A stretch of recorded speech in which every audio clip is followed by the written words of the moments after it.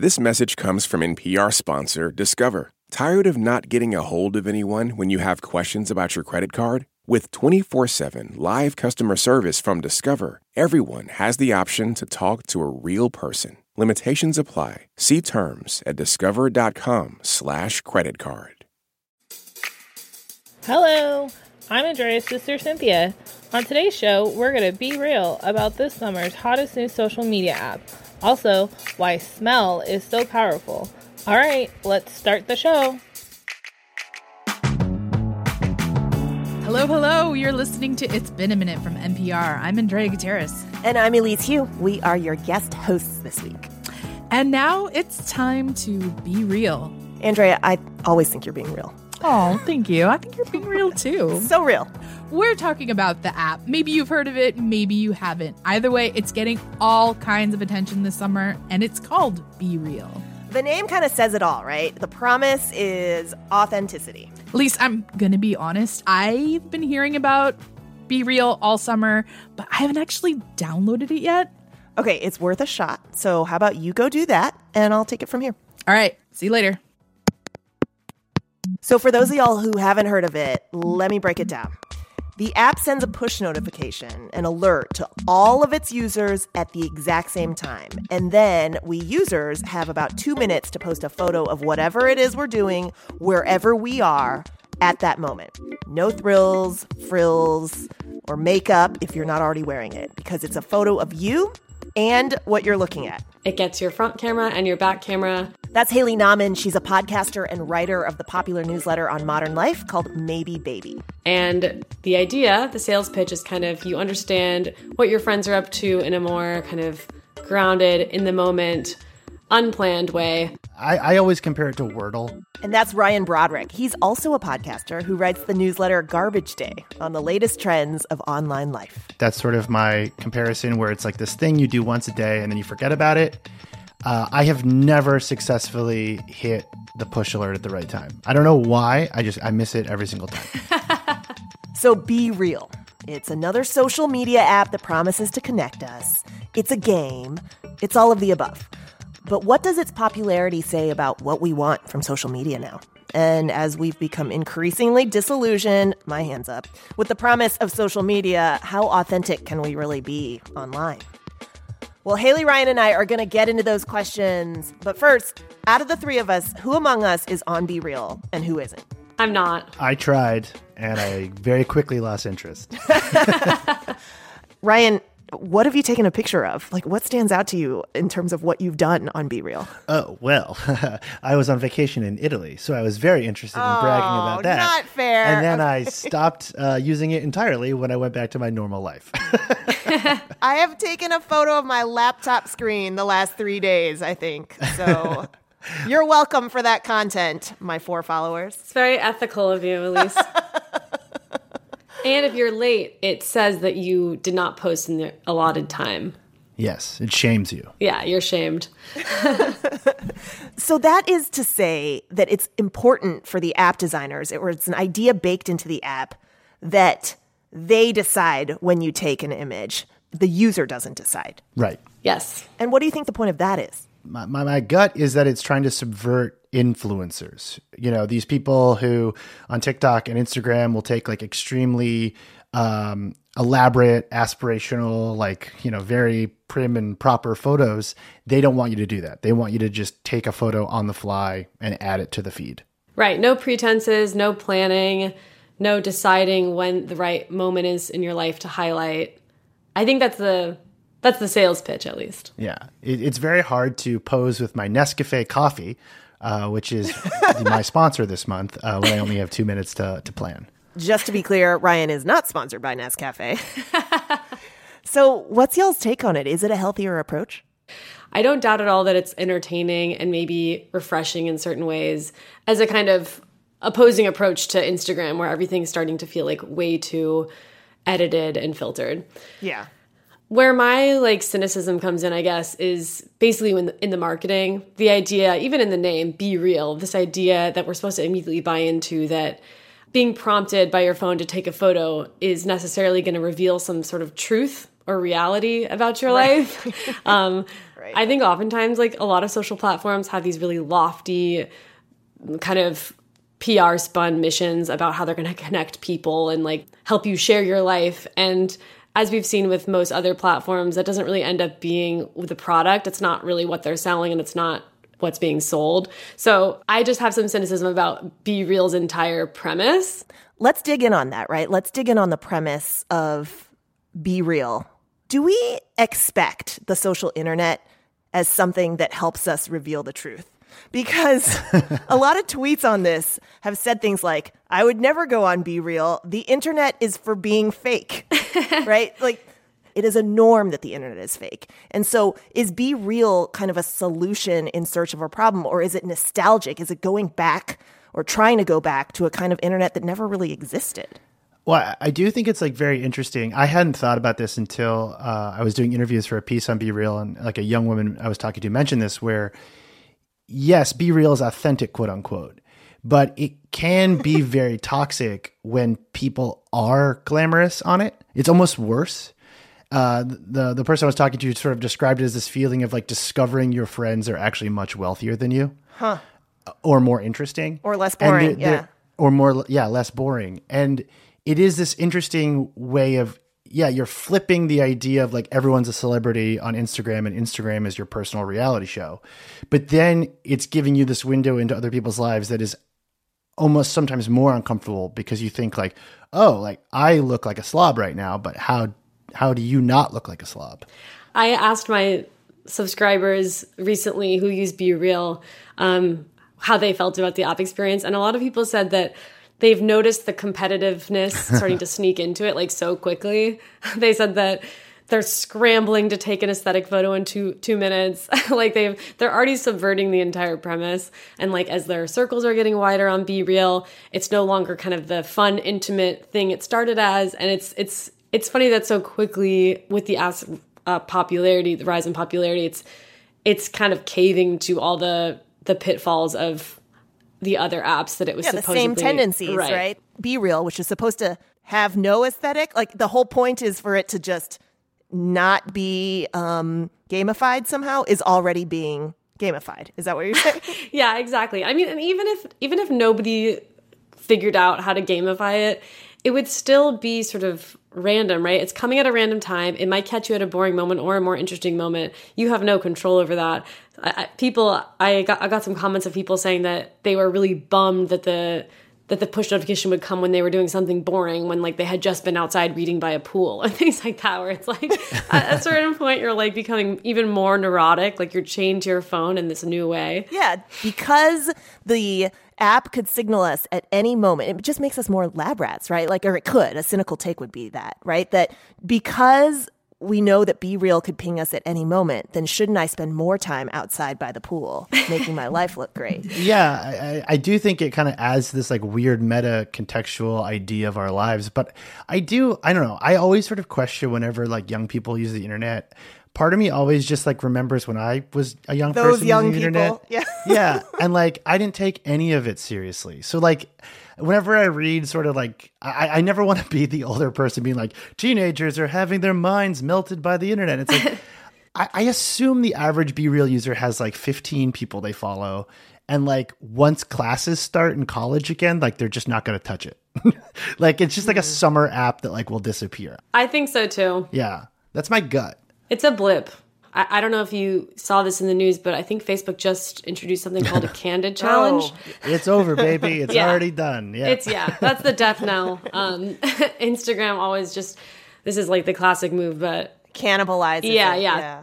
I do want to push just a little and say, like, I do think there's a couple key trends that like BeReal has like brought to light that won't go away even if BeReal dies. Yeah, let's broaden it out. Yeah. So like BeReal, I think the biggest thing is it's not Instagram, which is where your parents are now. So like that's really that's going to be increasingly important in the same way that, you know, I don't use Facebook anymore. So like the new generation, they're not going to touch Meta products.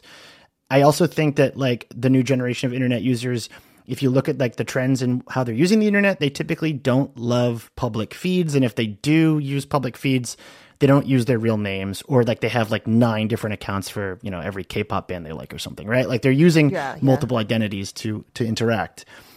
And I also think that like there's just a massive generational shift about, what you could call like life data, this idea that you have an Instagram grid with your vacation photos and they're going to live there forever. They don't seem interested in that stuff. And you can see this in like their love of Twitch or their love of Discord or their love of TikTok, which is not really a traditional social network in the same way that like Facebook is asking you to update your bio, right?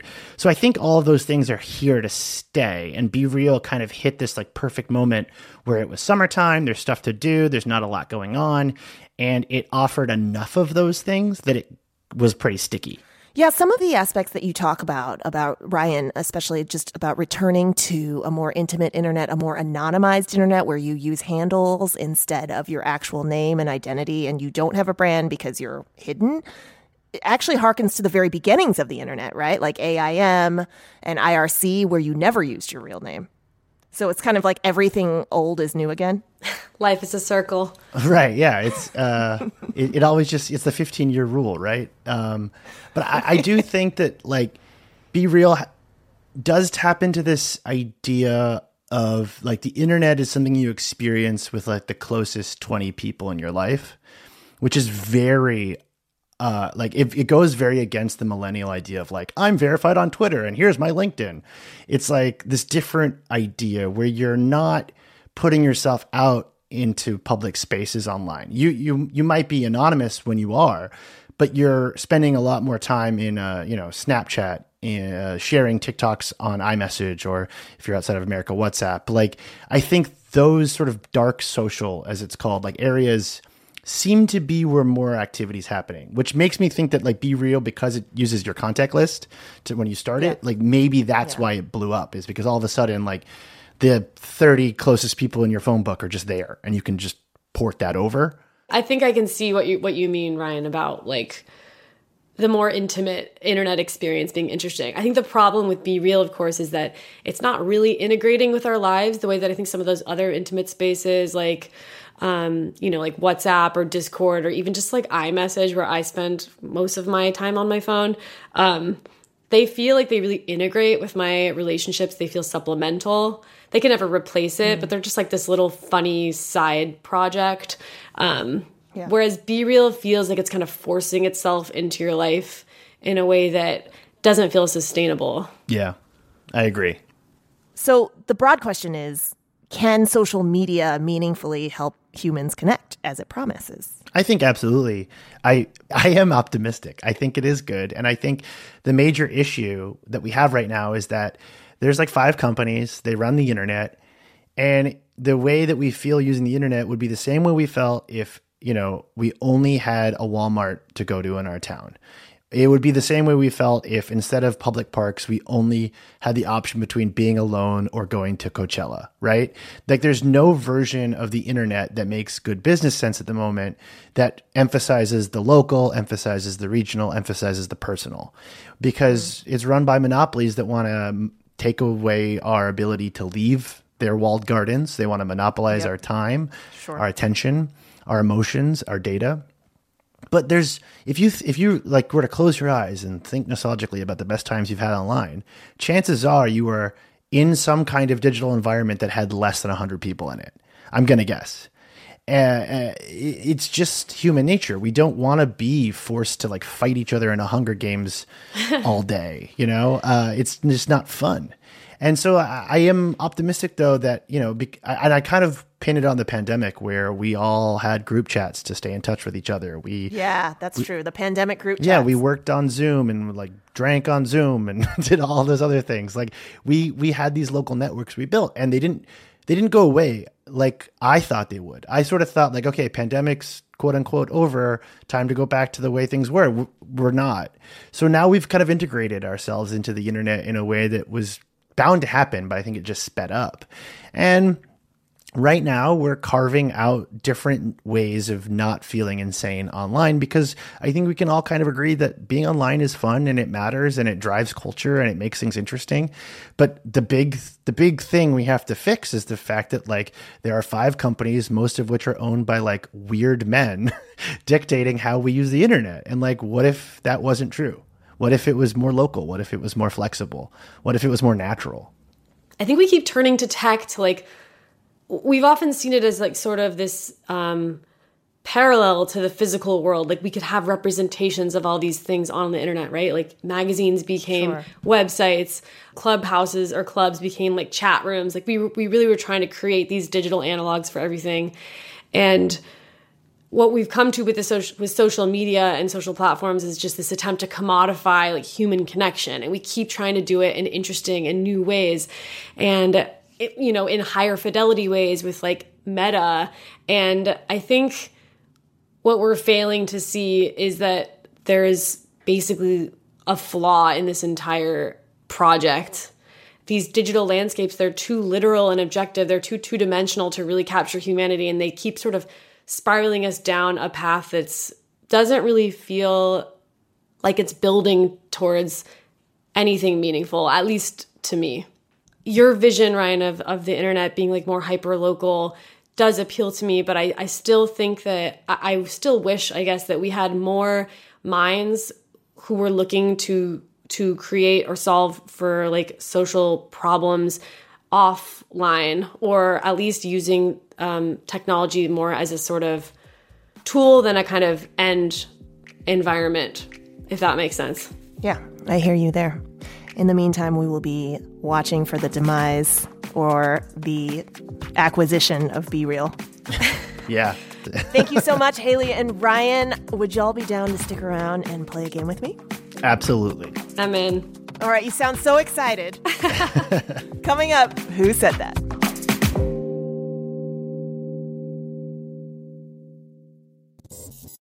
This message comes from NPR sponsor Discover. Here's a familiar situation.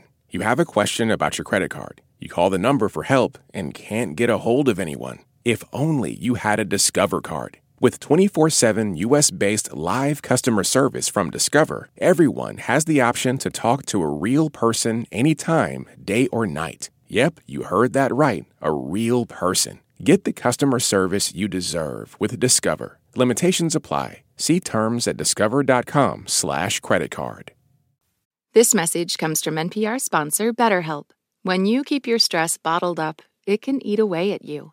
Therapy is a safe space to get things off your chest and to figure out how to make them better. Try BetterHelp Online Therapy, designed to be convenient, flexible, and suited to your schedule. Get it off your chest with BetterHelp at betterhelp.com/NPR today to get 10% off your first month. Support for NPR and the following message come from the Wallace Foundation, working to develop and share practices that can improve learning and enrichment for young people and the vitality of the arts for everyone. Ideas and information at wallacefoundation.org. This message comes from The Run Through with Vogue. Listen as designers, Vogue editors, and industry icons like Erykah Badu and Florence Pugh have in-depth conversations about fashion and culture. New episodes are released each Thursday wherever you get your podcasts. All right, and we are back to play a game called Who Said That? I'm nervous. Here's how it works. I will share a quote with you that you might have heard in the news this week, and you can guess either who said that or what it's about. There's no buzzers. You just yell out the answer. And as usual, you win nothing. 0 prizes, just bragging rights. All right. Excellent. Perfect. I'm ready. Okay, here's the first quote. Fill in the blank. For he knew the cold truth. The only thing that could tear down blank was itself. Oh. No. House of the Dragon.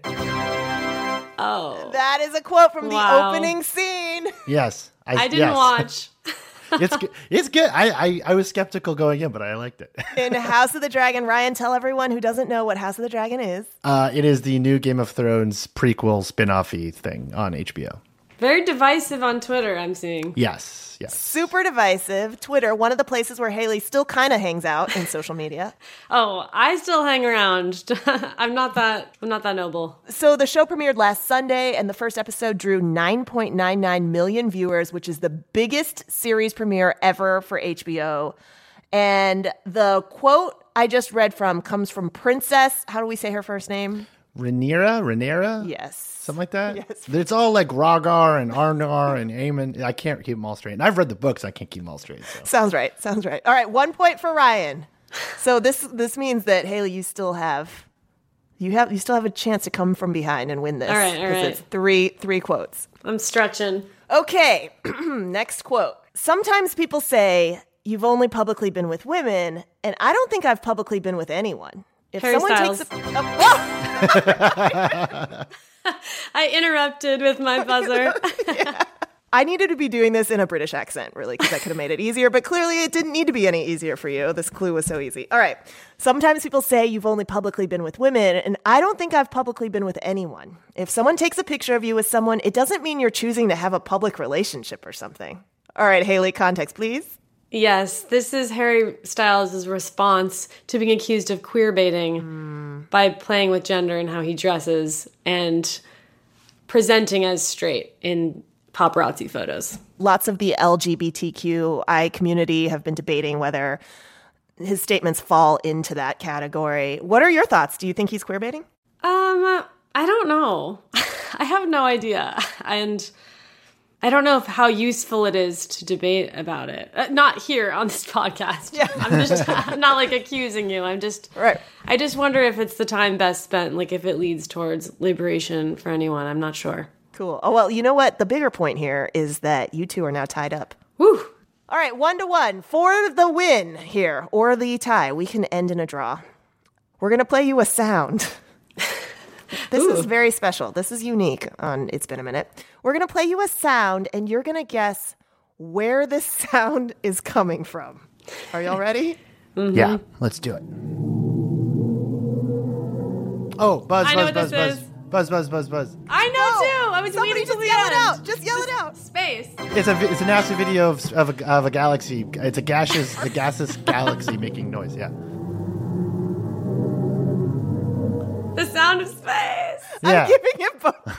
I'm giving it to both of you, but Haley should get the point for how succinct her answer was. Because Haley just goes space. It's space. And then Ryan's like, it's sourced from NASA. It's a gaseous. I don't. Yeah. All I remember is that this is what gas sounds like in space if there's too much of it, which I thought you was both funny. got it. I'm giving you a half point each to tie it up. That was awesome. I'm happy. 1.5. Yeah. Good worthy competition. Yeah, absolutely. Yeah, that was the sound of a black hole that NASA released this week. I didn't know black holes even had sounds because I thought like the nature of the black hole was that it was antimatter. I saw a tweet of someone saying, "Oh, that's cool. It just sounds like a million souls trapped in hell." It's really promising. Haley, we would have accepted that as the answer too. A million souls trapped in hell. It's actually a good way to end the episode on BeReal. Yeah, that's true. That is very true. We have come full circle once again. We have come full black hole. All right. That was awesome. Both of you tied. Thanks again to worthy competitors, Haley Nahman and Ryan Broderick. Thank you so much. It's so nice to meet you both. Yeah. Woo! Coming up, COVID has made us more aware of the power of smell, but it's still underappreciated. My co-host Andrea Gutierrez talks to someone who says it's past time for smell to get its cultural moment.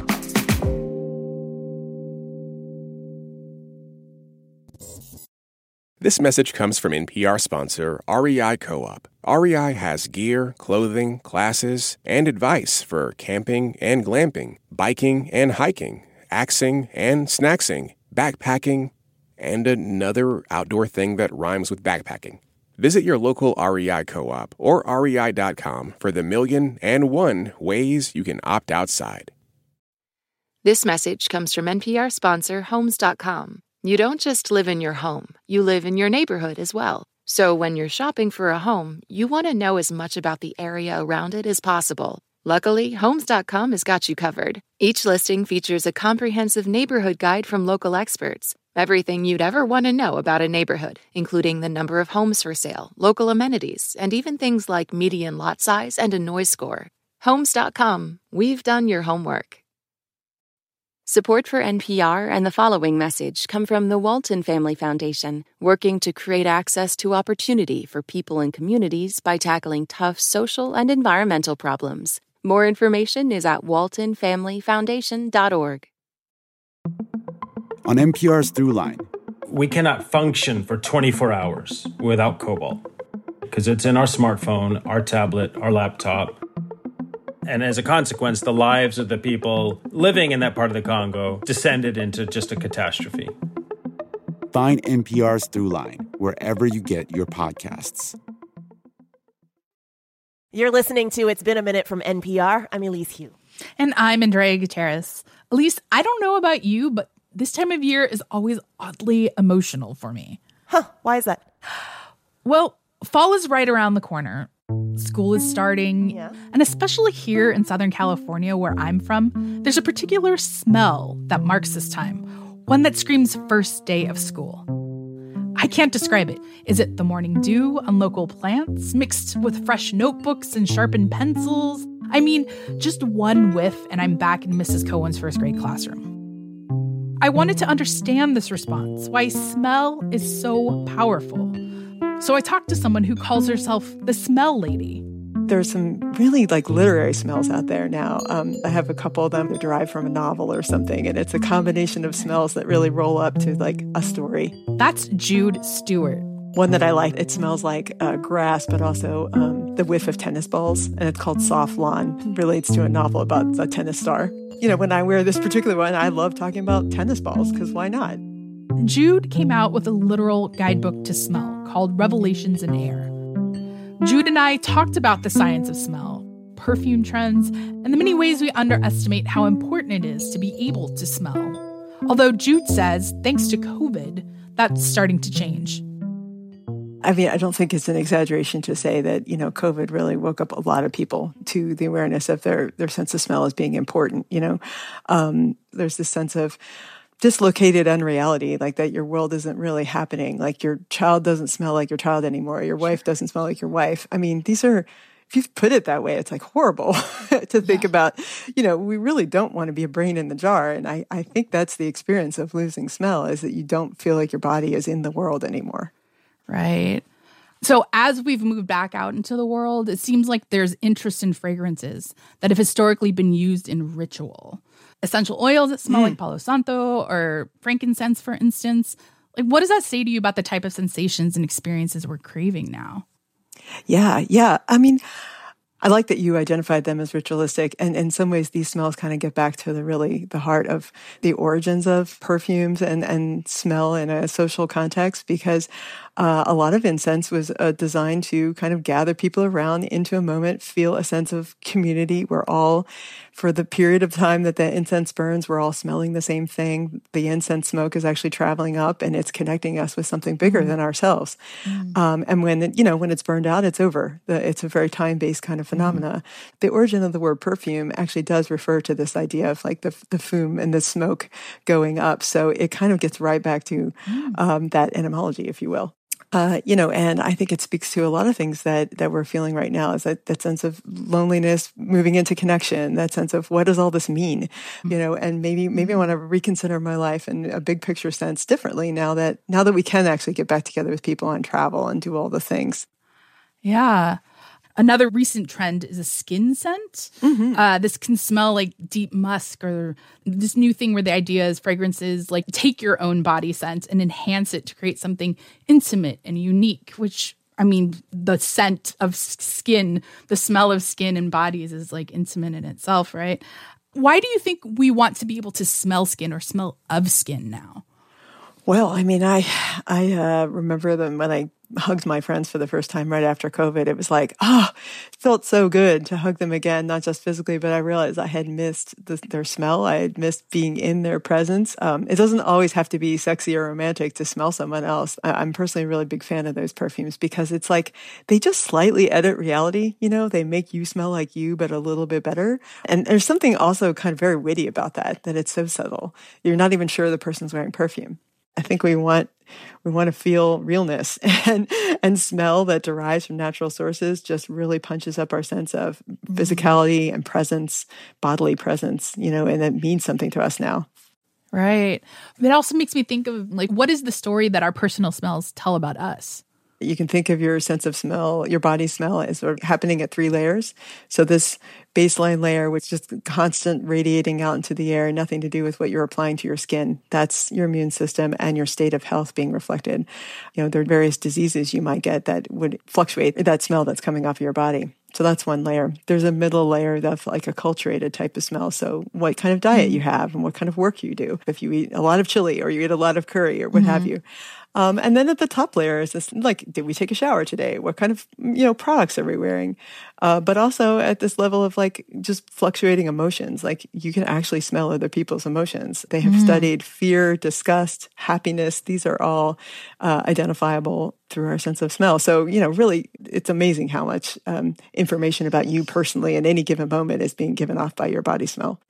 Studies have confirmed that we have recognizable smells from birth. Why is that?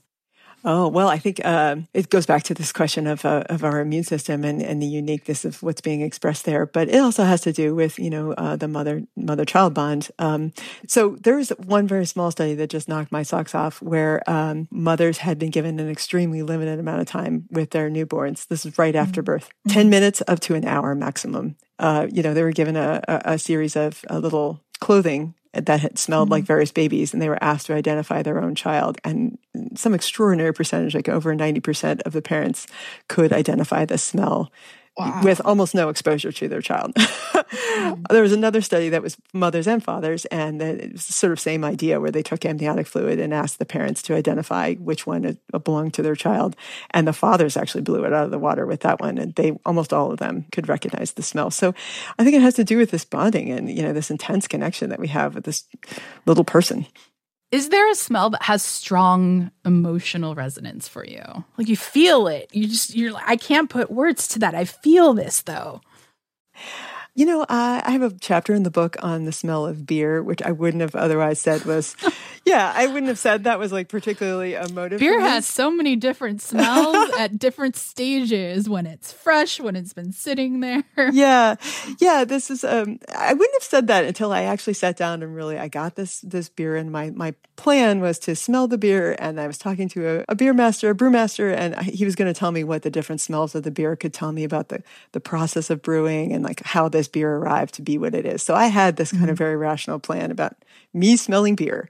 And what I found is that it was really hard to get back on that track, because it just reminded me of hanging out in beer gardens in Berlin, which is a place I love and have spent a lot of time. And I was doing it at the time, during COVID, where nobody could travel. And it was just very sad making, actually. And I had a hard time really lifting myself out of that. Scent can unlock all these memories and these, and obviously with memories, emotions. Why do we have such powerful emotions tied to smell? Every time you encounter a new smell, on some level, you are deciding, is this a threat or is it an opportunity? So you're making very swift judgments. And, if you get sick of a particular smell, you're never going to want to eat that again. You will never be convinced, however delicious, to eat that thing again. So emotion is bound up in it. Our other senses, they generally travel through a part of the brain that's called the thalamus, which is part of our new brain. Smell goes right up your nose, and then it interacts with your brain at the level of olfactory bulbs. And those are very closely tied in with the amygdala and hippocampus. So part of the reason why we can't put words, or it's difficult to put words to smells, is because the language centers of the brain are not part of this process. But the emotion centers and the memory centers are very closely tied with smells. It's almost upsetting how vivid and instant it is. It's like teleportation. Is there anything interesting to you right now about smell science or smell technology? Like how are new developments different or better than, say, smell-o-vision of years past? Oh, smell-o-vision, yes. Well, see, I just wrote an article arguing for smells in virtual reality. So that was a fun thing to research. Smells can't really be transmitted on the internet. Basically, you have to smell an actual smelly thing, and it has to be in front of your nose for you to experience that. So you're inherently limited in how many smells you're going to have if they're going to be part of a VR headset, for example. That said, there's some interesting kind of hacks that you can do to either expand on the possible smells or just make the smells more immersive and really deepen an experience. I talked to a researcher named Jas Brooks at the University of Chicago, and they were telling me about some work that they'd done around the trigeminal nerve. It's a bunch of nerves that we have in our face. This nerve senses temperature as well as smell. So when you smell eucalyptus and it seems kind of cold, That's your trigeminal nerve sort of reacting to the temperature quality of the smell. So you can use that and manipulate that in different settings to, if you're in a snowy landscape in the VR situation, if you smell a little whiff of peppermint or eucalyptus, it will make you feel colder. So it's smell on the one hand, but on the other hand, it's providing a deeper dimensionality for the whole experience, kind of a fun little hack, So that one I enjoyed quite a lot. Yeah. I think of like Dr. Bronner's peppermint. You got to be careful with that one. Yeah. Because you feel that like prickling kind of like coolness of that one. Yeah. You don't want to use it in all situations. It's true. So when it comes to fragrances, especially, we talk about natural and synthetic smells. This is something of special interest to me. I love all kinds of scents, but I'm very sensitive to synthetic fragrance. Like I get headaches, I don't feel well, especially a lot of times it'll just be really overbearing to me. Yeah, I mean, it's real. There's a condition called hyperosmia, which is this extreme sensitivity to smell. And a lot of people experience it during pregnancy, but, for other people, it's more of a enduring thing. And, it can produce migraines and it has lots of real effects for people. I always have to check labels for the words fragrance or perfume. So I could keep looking for something without them. How do we actually define those terms, natural and synthetic? Oh, that's a great question. So if you create a jasmine, molecule in the lab and you get one from an actual flower, the molecules are going to be identical. They're going to be exactly the same. The question is, though, the molecules from the flower, there will be many different molecules. And did you get enough of the representative molecules to truly represent the fragrance of the flower? And just to make that more complex, flowers release smells all day long, depending on what kind of like bees they're trying to attract or insects. So, if you're really very nuanced, as perfumers often are, they might know that the smell in the morning is different from the afternoon or evening. There's many different molecules. So you might be sensing more than anything the incompleteness of this approximation in the lab. But, what's interesting is that there are actually lab-invented molecules that have never existed that we can smell. I found that to be so amazing. Oh, wow. You can make them in the lab and you can smell them with your nose. So something that doesn't exist in nature already. Yeah. I have a perfume that's called Molecule 5, and it's entirely like a lab invented, synthetic molecule. I mean, I hope that since you have it, it's a perfume you have, does it smell good? What does it smell like? Is there anything that you can compare it to? Oh, okay. It smells like, I would say like a kind of a dead lily shading into smoke. It's sort of this very overblown, flowery smell. And I like so specific. I know. I like how weird it is. People are like, what is that? And you're like, this is one molecule that did not exist until 1976 or what have you. I forget the exact year, but your mind kind of fills in some reference of what it must be. And I find that kind of cool. Mm-hmm. But it also makes me think of there's this issue here, especially in Southern California, where there are people poaching white sage in the wild. There's this great LA Times article that really goes into depth about it. Poachers are endangering the plant so they can sell bundles for smudging online, on social media, whatnot. And so now you're kind of endangering something that is not only native to the land, but the native peoples like Chumash and Tongva peoples have used it for different things. It makes me think that the pursuit of what is quote unquote natural can actually be damaging sometimes. That in some ways it makes the case for having these synthetic or synthesized scents. I love that example because it exactly gets at the complexity of the issues at play. There are quite a few perfume ingredients that have been, hunted almost to extinction. Like you mentioned musk earlier. Well, musk used to come from the deer and they would, the deers became very, very endangered. There are many, many other things that come into play when you require every scent to come from the earth. It becomes very taxing on resources. So synthetics do help with that problem. Yeah. Do you find yourself letting your nose lead you through the world? Oh, big time. Yes.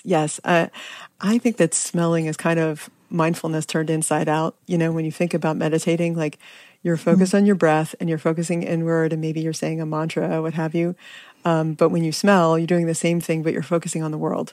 And it's your body in this particular place at this time. Smells don't last forever. They go away, with the air movement. So it's it really pins you to a moment. And so I I can't ever unthink that thought, and I don't want to. You know? Well, Jude, thank you so much. I just really appreciate it. Really fascinating look into the world of smell into the world of smell and scent. But I really appreciate talking to you today. Oh, this is such a pleasure. Thank you so much, Andrea. Thanks again to Jude Stewart, author of Revelations in Air, a Guidebook to Smell. This episode of It's Been a Minute was produced by Barton Girdwood, Andrea Gutierrez, Liam McBain, Janet Ujung Lee, and Jessica Mendoza. Our supervising editor is Jessica Placek. Our executive producer is Vera Lynn Williams. Our VP of programming is Yolanda Sanguini. And our big boss is NPR's senior VP of programming, Anya Grenman. Listeners, take good care of yourselves, and thank you for listening. I'm Elise Hu. And I'm Andrea Gutierrez. Talk soon.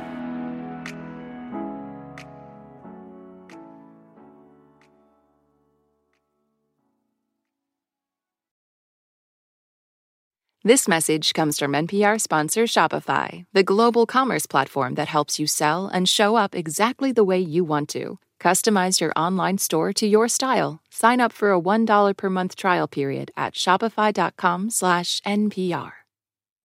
This message comes from NPR sponsor Capella University.